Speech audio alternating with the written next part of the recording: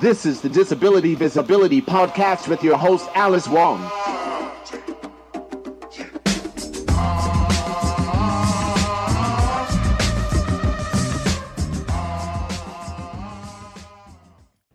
Hey there.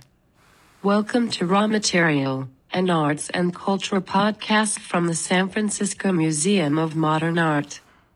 I'm your host and podcaster in residence, Alice Wong. This season I'll be sharing 5 episodes from my podcast Disability Visibility, highlighting disabled artists and curators, and connecting them with artworks in the museum's collection. Today's episode from 2021 is about art and technology with Lindsey D. Felt and Vanessa Chang. Lindsey and Vanessa are 2 lead organizers of the Cryptech Incubator, a fellowship program supporting disabled artists who are doing innovative work with technology. Lindsey and Vanessa discuss their curation of Recoding Cryptech, a multidisciplinary art exhibition at Soma Arts Cultural Center in San Francisco. You'll learn about how their collaboration and friendship started, what it was like curating this exhibit, some of the disabled artists that were part of the exhibit, and why Cryptech, disability culture, and accessibility is more important than ever in the midst of the coronavirus pandemic. And by the way, you might think I'm a robot, but I'm not. I am using a text-to-speech app, which is quite a performance in itself. And keep in mind the app may mispronounce some terms and names, but it is what it is. Are you ready? Away we go. 5, 4, 3, 2, 1. So, Vanessa, Lindsey, thank you for being on my podcast today. Thank you. It's such a delight to be here.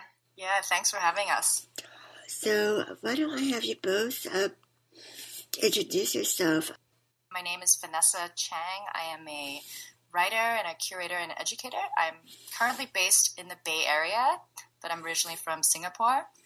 And I work primarily at the intersection of art and technology. I'm really interested in how art and technology impacts bodies and the ways in which that conversation can kind of feed more interesting kind of exhibitions and conversations and writing and space in the classroom.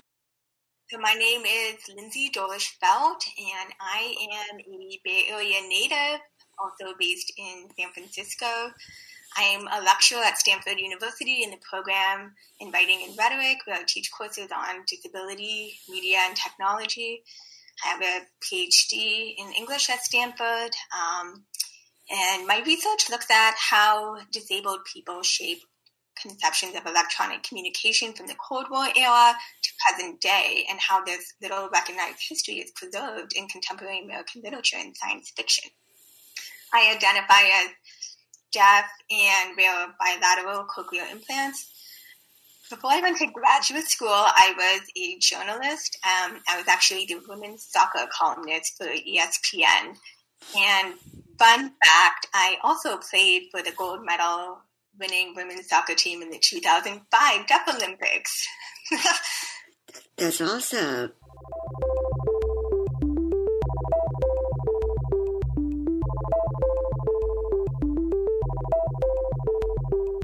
So today we're talking about disability and technology and art, and I believe it was like early 2019 where I first got an email from the both of you about an exhibit that you two were curating called Recoding Cryptech that was at the Soma Arts Cultural Center in San Francisco. And, this exhibit was there from January 24th to the February 25th, 2020. How did this collaboration between the two of you come about? Vanessa and I have developed this beautiful relationship that started in graduate school at Stanford. And I actually can remember the first time I met Vanessa, and hopefully my memory serves me Correct, but we took a class together as graduate students in the communication department, and it was essentially all about media studies. We had a really small, intimate class there, and it was such a lovely, warm environment, and I just really vibed with Vanessa's energy, and we had a lot of similar intellectual and shared interests. Really, the relationship kind of started there, and we started to collaborate on some small projects. While in graduate school, we put together a panel for a media studies conference. We started a dissertation writing group together. We were constantly trading, writing back and forth and talking and expanding our ideas with each other. Mm-hmm. Yeah, and Lindsey and I's research interests really met in the way we were thinking about disability and technology and embodiment. My dissertation was about gesture and electronic media and art and movement. As I really did the work on that project, and I was just in discussions with Lindsey, who was writing her project. She can talk about that more on disability and sci-fi in literature. I learned that it was a really crucial part of this history of technology, that you can't really talk about the history of technology without talking about the role disability has to play in that. Part of my dissertation was focused on an artist who we ended up showing in the exhibition. It was just so amazing for me. And it was about urban space and drawing and street art. And I looked at the graffiti writer and artist Tempt. After he developed ALS, he started using this technology that he collaborated with a crew of makers and engineers to develop so that he could draw with his eyes. And so, a lot of that work for me was really informed by that ongoing collaboration. And after I graduated and I started to do more curatorial work in the Bay Area in art and technology and learn more about the scene, it seemed to me like there was a really important discourse about disability in the Bay Area that needed to be showcased, and that there was room to really explore that in an artistic space. And so I ended up seeing at some point that Soma Arts had a curatorial residency, and I was a little bit familiar with Soma Arts, and I saw that they were really committed to interesting work that had social justice at its center. And so I saw this call, and it's like, this collaboration that Lindsey and I have had, and these conversations Lindsey and I have had, and the work that I've been doing as a curator, I think there's a lot of possibility here. So got in touch with Lindsey, and I said, hey, I have this idea. What do you think? At first I was like, I am not qualified for this at all. I have no curatorial experience, but I have a wealth of experience about disability and technology, and I have so many thoughts about this. And I never turned down an opportunity to collaborate with Vanessa, who is absolutely brilliant and I think just brings out the best in me. So, and I hope I bring out the best in her too. I think. Sure. But anyway, so I thought it was a really exciting opportunity when we started to develop our initial proposal for what we wanted to work on during the residency, and we started to spitball a little bit, and I was thinking a lot about my research during this time, specifically, again, this sort of discourse of how disability has fundamentally shaped electronic communication and technology throughout technological history, And, I was studying and still continue to study the ways that disabled people hack, script, and remake technologies for their own ends, and how these hacks get redistributed and appropriated into mainstream technological culture. So my work is really connecting the role of disabled users and crypt politics and the modern legacy of hacking and human-machine interaction. And I was really eager to think with Vanessa about how we could use the show as an opportunity to kind of create a platform to showcase those kinds of works and connect with a public-facing community rather than just an academic community.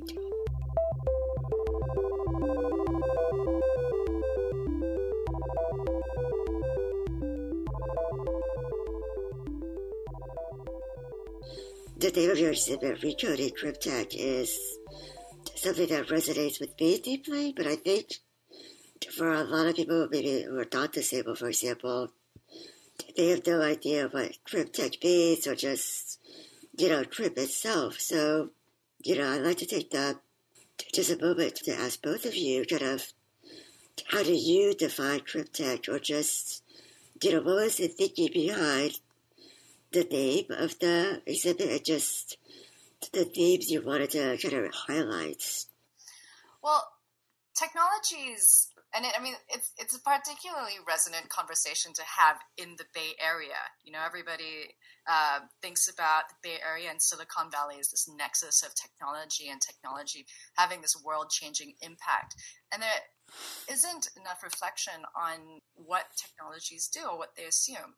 Technologies are not neutral objects, right? They're designed for particular bodies and identities, and they're a very poor fit with bodies that don't actually fit a norm.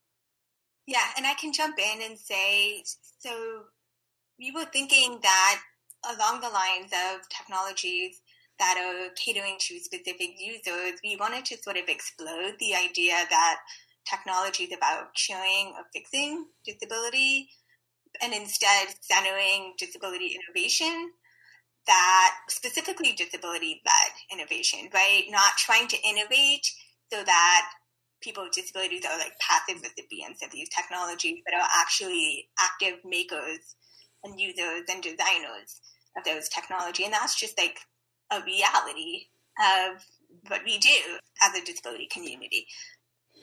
That is so true. And I think there's a lot of misnomers about tech, just like the idea that who gets to create tech, right? Like this idea that, you have to be a developer or an engineer or have a lot of technical skills. And that's simply not true. That there are people who are creating and innovating and just doing a lot of things with technology, or just, that's not exactly like about coding. Like there's just, I think, such a narrow idea of what technology is. And I think, especially with disabled people, they have a much more broader, fluid idea of what technology is and what, basically what we do in this world that's basically not built for us is, pretty much something that we do every day in terms of hacking. It might not be called hacking, but it is hacking. Right. Well, that's the thing, right? Cryptech is everywhere. Yes. And that's something that we really wanted to highlight in the show as well, that we really thought about technology in a really expansive way. Technology is not just code. It's not just your refrigerator. It's really the various kinds of tools that really everybody uses. It's interesting. Sarah Hendren talks about all technologies being assistive, right? Because they actually do mediate our relationship with our environment. Curb cuts are kind of technology. The whole built environment is technology. And so that's how we were really thinking about that in the show, right? That technology is not simply just these tools, but they are these embodiments and manifestations of social and political ideas about who's using those tools and who they're designed for, and that to crip or hack them is to make them fit, as you were saying, these bodies that they're not designed for. Mm-hmm. And I'll also add, in response to your question about the title of the show, we were very intentional about that, and we thought very deeply about the critical importance of naming this show, and we did wrestle a little bit with titling the show Recoding Cryptech, because we thought there was a possibility that some people wouldn't understand what crypt meant, but we thought, you know what, we can teach them through the language of the shows, through the work of the artists, and that work is so important that we didn't want to shy away from that kind of language, that especially the political activism and the history behind that's embedded in crypt.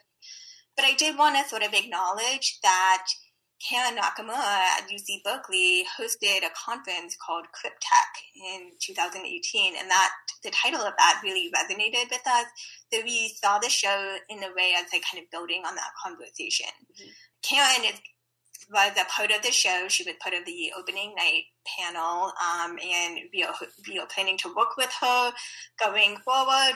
But cryptech is also short for a larger term called cryptechnoscience, and that's the term that kind of circulates in academic discourse. And it was coined, I believe, by Amy Homre and Kelly Bush. And it really examines this sort of concept, or puts forward this concept about how disabled people critique and alter and reinvent the built world around them, right? And try to highlight that misfit, right? Because this world is built for non-disabled bodies. Yeah, and I just want to give a shout out to Amy, because Amy and Joey, they co-edited a special issue in Catalyst Journal on cryptoscience, and it's a fantastic issue. I actually got to write an essay for it about plastic straws in cryptoscience. So I love how we all have these like interconnections. That was such a wonderful piece, and I was really honored to have a piece alongside your work too. So yeah, I had a piece in that same special issue about female hackers and the telephone switchboard in Jane's Tiptree, The Girl Who Was Plugged In, which is a 1970s short story about a disabled female protagonist. So that was so cool to be alongside your work, Alice. Well, it's just funny. It's just like all these kind of relationships and connections. We're all trying to build this larger body of work, you know. And that to me is really exciting. That's, you know, we're all kind of in these spaces, having these, you know, conversations to really advance, you know, the ideas and the culture that we all are kind of intimately familiar with.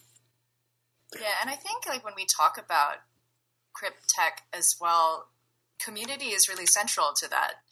You know, a lot of this work is community-based. It's about these interdependent relationships and the way in which people are entwined and their impact on each other. So it's wonderful to hear how those entwinements are kind of actually playing out you know, in all of these different spaces.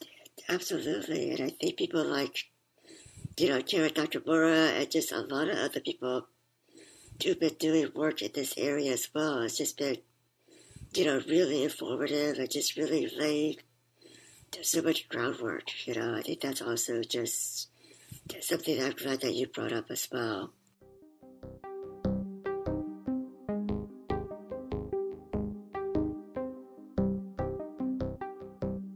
We're talking in early January 2021, which is about 11 months into the pandemic, at least in the San Francisco Bay Area. And I was kind of curious about what you both think is especially significant about cryptech and disability culture and accessibility that's significant now and, you know, truly will be long after, you know, we quote-unquote recover from the pandemic. What are some things that you think, you know, are really important kind of aspects of cryptech that I think more people need to be aware of? I love this question, and I wish I could be an oracle here, but I will do my best to kind of foresee what I think will remain. But maybe I'll speak to sort of my hopes.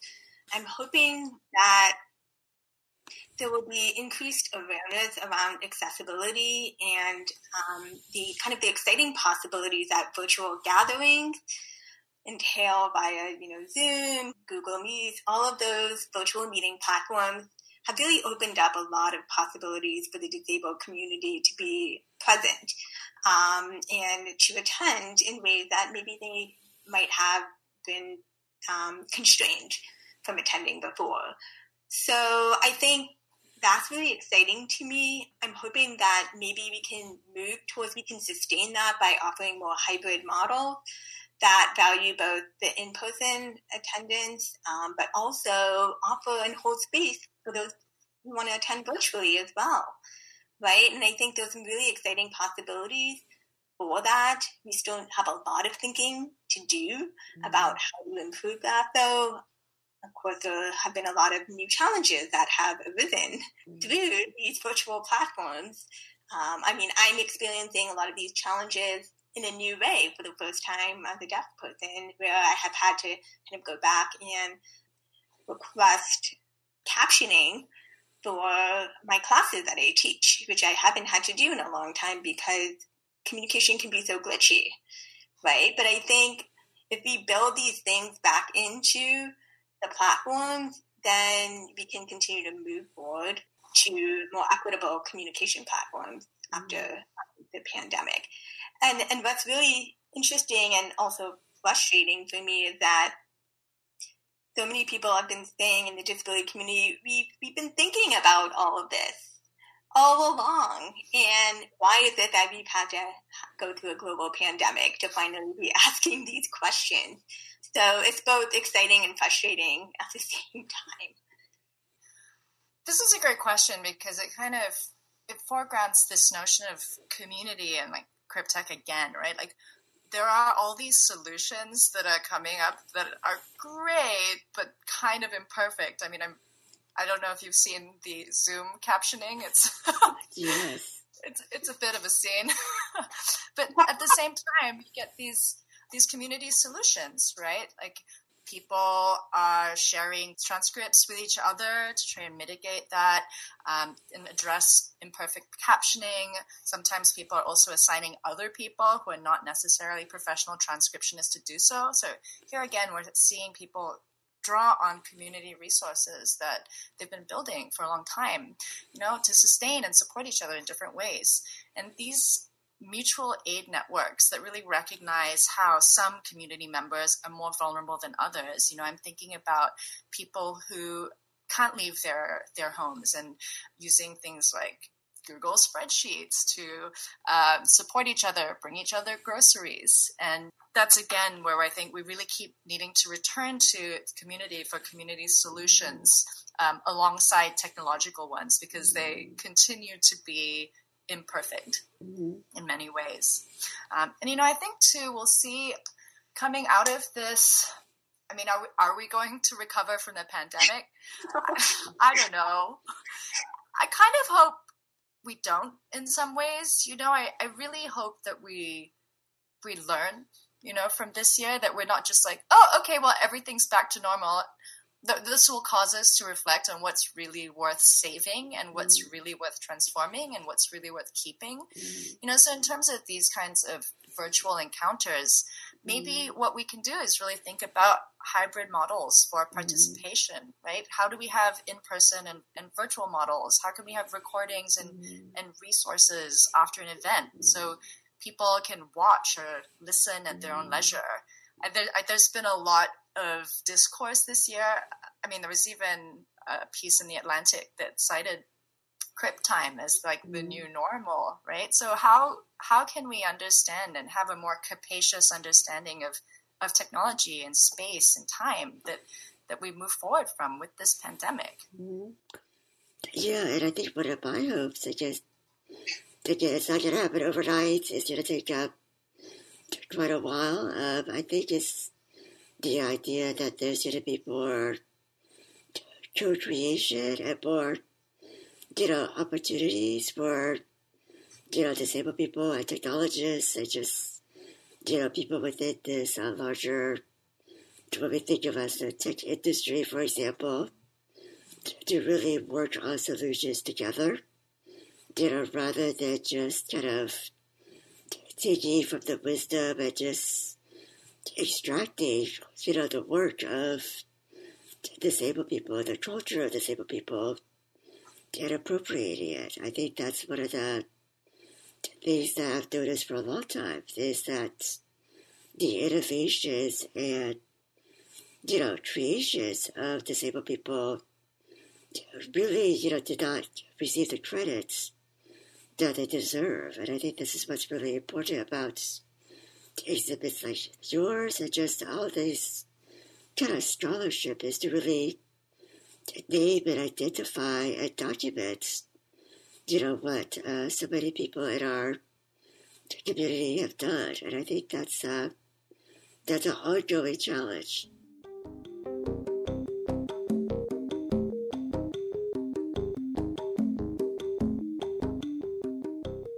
To get back to the exhibits, I was wondering if there was any particular artist or exhibits in particular that was really memorable for you, and things that really delighted you about putting this exhibit together. Because it's only just very early 2020 this exhibit was available to the public, but just, in the creation of it, what were some of your fondest memories or highlights?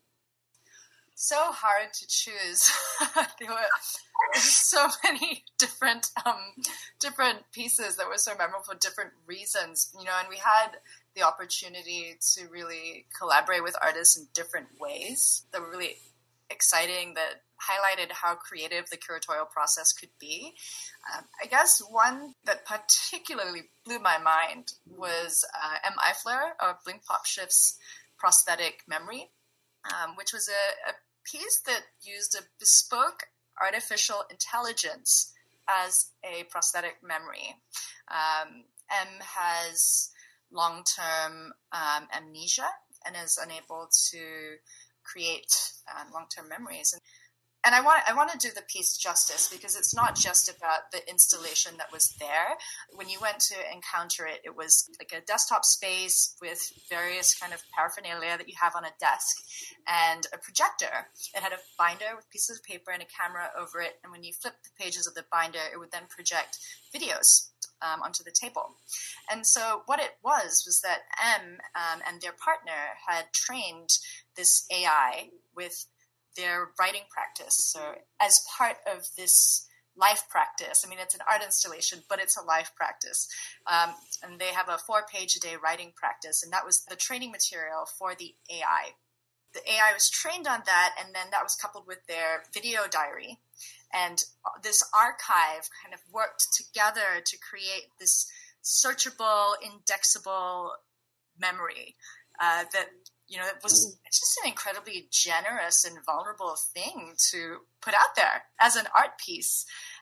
And I was just struck by how they put it together. And, you'd have these different moments of encountering the work, and some of the videos that you saw were just incredibly joyous and personal. And it would be M kind of trying on outfits at home, or M walking in the park.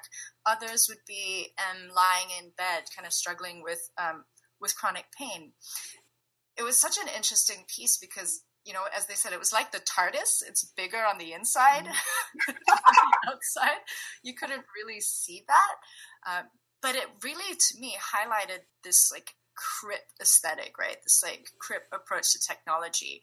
I'm sure you're aware of how problematic AI can be, right? And how so many of these machine learning technologies tend to reproduce systemic bias and racism. And it's just such a wonderful personal reclamation of that.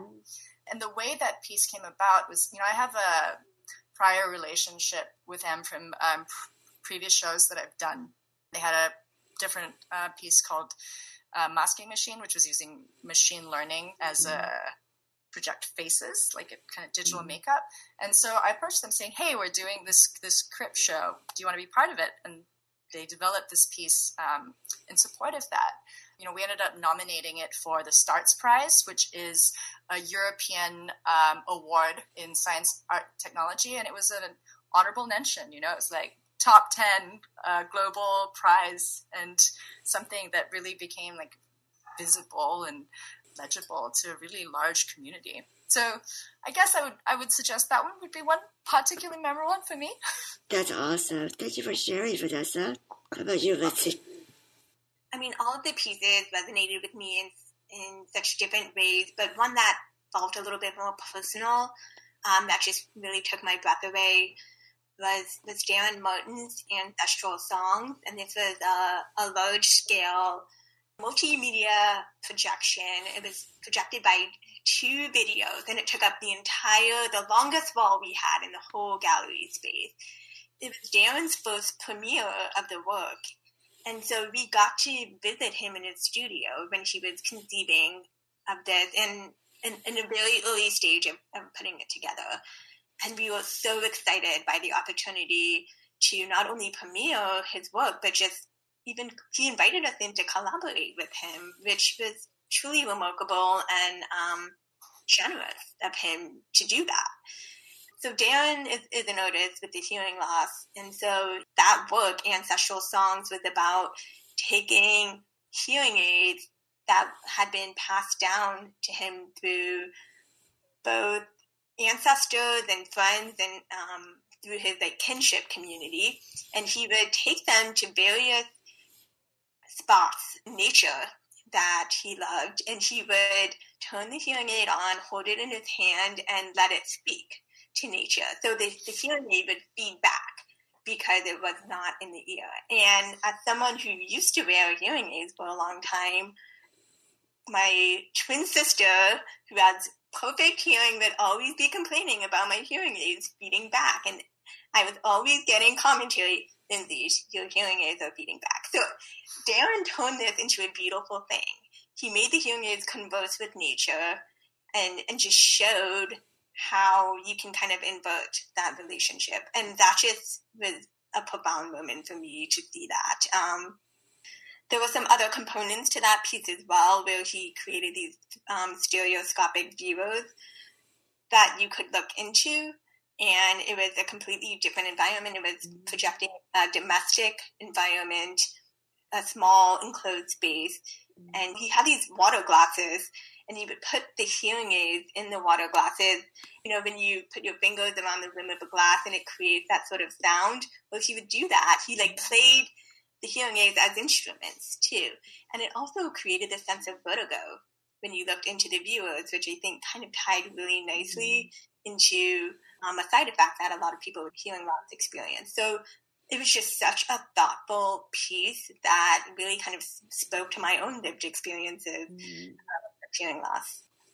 That sounds so wonderful. And I think this is, to me, what is so different about the exhibits that are curated by us, for us, that is, still this exception, right? It's just, I think there's still a larger conversation about museums and about just, galleries and art spaces and exhibits, where there's still so many people kind of excluded from being able to put together these kind of shows.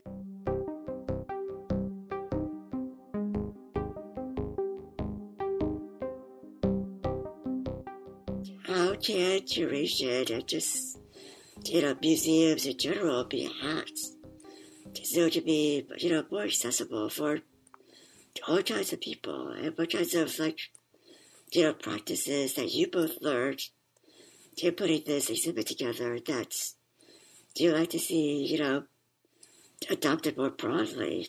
We're seeing a lot of work and discussion around this topic right now.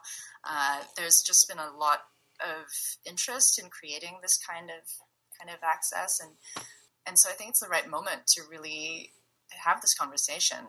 We'd love to see curators and artists really take up the mantle of access as central to the creative process, as central to aesthetic ideation process and product. Because right now access is, there are standards, you have pedestal heights, you have audio description, you have captioning, and these are all important and necessary. But it usually comes like something that after the work or exhibition is complete, and there's so many amazing possibilities for what can emerge when the artist or curator thinks about access as originating or underlying aesthetic or design principle of the work. Why wouldn't you want everyone to be able to engage with the work?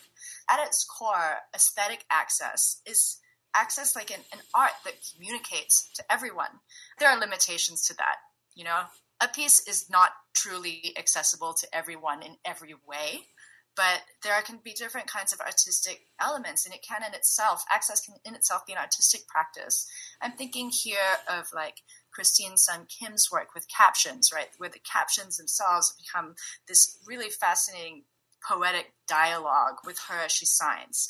Or, a piece that we had in the show, Kinetic Lights, Revel in Your Body, which is a wheelchair dance performance, has the most extraordinary audio description, right? It's audio description as art. Like, the language is poetic, the performance is breathless, the voice rushes and rises, as the performance crescendos, but also falls as it does.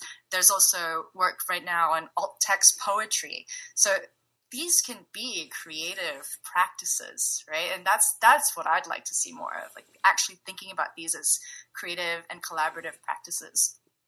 Me too.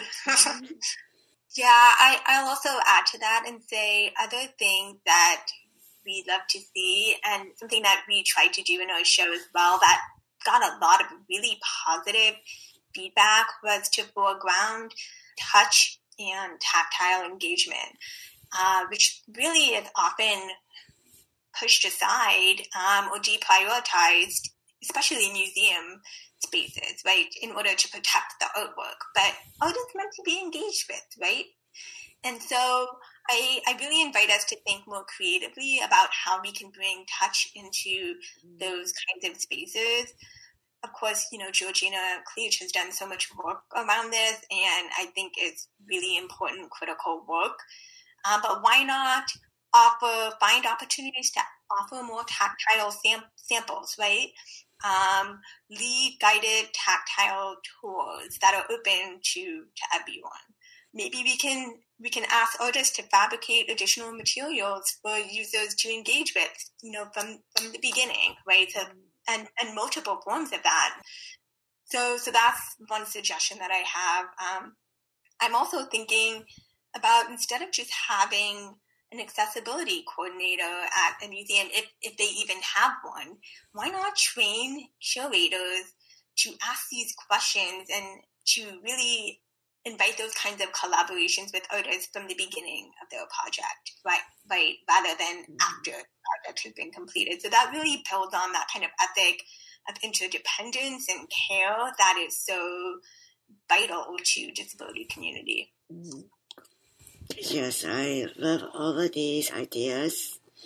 And I really hope that if anybody listens to this episode who's, in the museum world or art world, just to really take these ideas to heart, because, this is all about, I think, making cultural institutions not only more accountable, because really we're in an era where people aren't demanding more accountability in a lot of different ways, but also just, museums being acknowledging their complicity in excluding people in their history. And I think this is really part of this larger, broader, more, difficult conversation that people need to have. So I really appreciate all of the things that you both shared.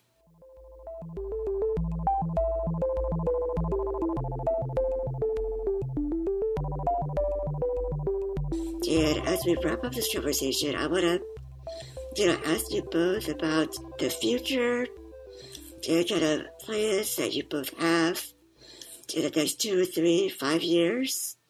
What are you working on now that you can kind of share with us, and just things that you're both looking forward to as we enter the new year? From this show that we put together, we kept thinking, and we were just so excited by the response, the positive response that it received. And we felt like our work was left unfinished, that we decided to start thinking about ways to expand on the show. One of our exhibition partners was Leonardo Isas, and we decided to have a conversation with them about maybe building on that collaboration further.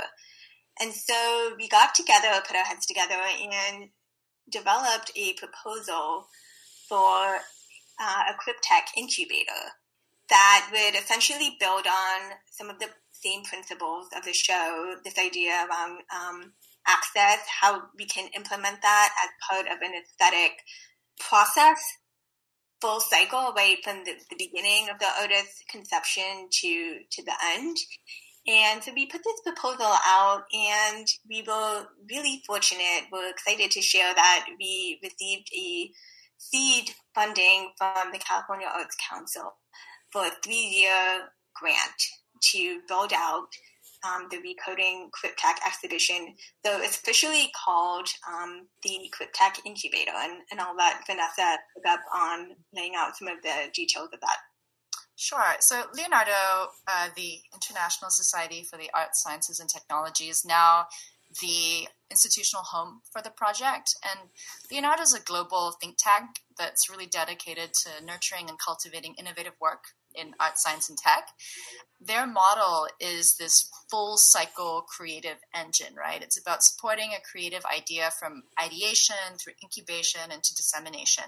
So when we brought this idea to them, it's like, well, how can this notion of aesthetic access and cryptech work through that process and with their network? Because Leonardo has an extraordinary network. And for now, it's grounded in California, though we have ambitions of taking it farther afield, depending on how it goes. So Cryptech Incubator is a 3-year project that really tries to rethink the creative design cycle through an accessibility lens. It's about creating this cross-sector, cross-disciplinary platform to support disabled artists and to create and collaborate on more new media works like games or VR or AI. It will encompass the full cycle of an idea from ideation. It has residencies, workshops, talks, presentations, exhibitions, and education. We're really excited to partner with a set of really committed people and partners who have amazing resources at their disposal that they're really interested in investing in the project. These include the Berkeley Disability Lab. So Karen Nakamura leads that, and so we'll be partnering with her to place a resident at Berkeley Disability Lab and to develop an idea around aesthetic access at Berkeley.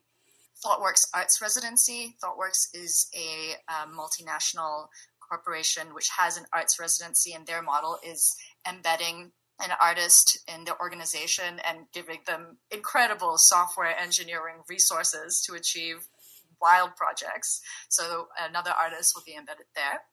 Santa Barbara Center for Art, Science, and Technology is an independent residency center in Santa Barbara, which has its own media environment, including a haptic floor that you can code using Macs, like you would program sound. You could program the floor, so we'll place someone else there. And Beal Center for Art and Technology in Irvine. And so these are just the residency centers where they'll actually work on developing the ideas. We'll also, through Leonardo's network, they'll be giving talks and presentations and publishing the outcomes of the work. One of Leonardo's institutional partners is Arizona State University, so we're also creating educational content about aesthetic access that we'll put online and that we'll hope to really create a larger platform for. And here we'd like to marshal the disability community and the artists and give them a bigger, ever bigger platform, to showcase these ideas. So ultimately, exhibiting the work, creating a special publication of Leonardo, which has a journal, and just really trying to create a platform and a space for people to innovate, for disabled folks to innovate around aesthetic access and crypt technology and crypt new media art. I love it. I love it. So if anybody wants to learn more about the updates about the Cryptech Incubator, where should they go to kind of get the latest? We are still working on getting the site up at Leonardo, but if eventually when you go to leonardo.info, we'll have a Cryptech Incubator site. We also have a website for the exhibition that has another link to the incubator, and that will be at recodingcryptech.com. Perfect. Well, let's see, Vanessa, I am so thankful for the both of you, and just all that you're doing, all that you're building, and just creating together in community. It's a really wonderful thing, and it gives me hope.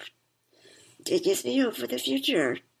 And thank you to you, Alice, for being such an amazing role model for the community and actually truly integral to the show in more ways than you know, and to the incubator. So we want to thank you as well. Yeah, absolutely echoing what Lindsey says, and it's a privilege to be here and to be able to share this work with you. Well, I can't wait to see this incubator just, launch and just, hopefully change the landscape. I think, there's so much potential, and it's really, really exciting. So thank you both so much for being on my podcast today. Thank you so much, Alice. Yeah, my pleasure. Getting pretty good at this. Rapping and sitting down thing. I love this conversation with Lindsey and Vanessa. Disabled people like myself who identify as cyborgs intimately understand the intersection of disability and technology. They're putting an important spotlight on the innovation and creativity of disabled artists. Want to learn more about art and technology? Check out Bay Area artist Rhonda Holberton's work, Best of Both Worlds, on what happens when the body is pushed and pulled by digital technology. Diagnosed with an autoimmune disorder, Rhonda's 3D scan of her body appeared to be fragmented and broken due to technical limitations. This took on a new meaning as her physical body made her feel broken, which is something fascinating to consider. You can find an interview with Rhonda on the museum's website and YouTube channel. Also, in 2024, the museum will be showing some exciting new crit tech acquired by the architecture and design team, including an Xbox adaptive controller, which allows players to build and rebuild custom gaming controls, and the Usher Flex Run, a high-tech, high-impact running prosthetic made for amputees and prosthetists. Visit Raw Materials landing page for additional links to related works of art. While you listen along this season, please note that artwork locations can fluctuate. Be sure to log on to the SF MoMA website to check out what's on view when you stop by. This episode was written, hosted and co-produced by me, Alice Wong. The co-audio producer for this episode was Cheryl Green. Text transcript by Cheryl Green. Theme music by Wheelchair Sports Camp. See you on the flip side. So why you rapping so shitty? So tell me how the hell we gonna get in? Lord knows where I'm headed.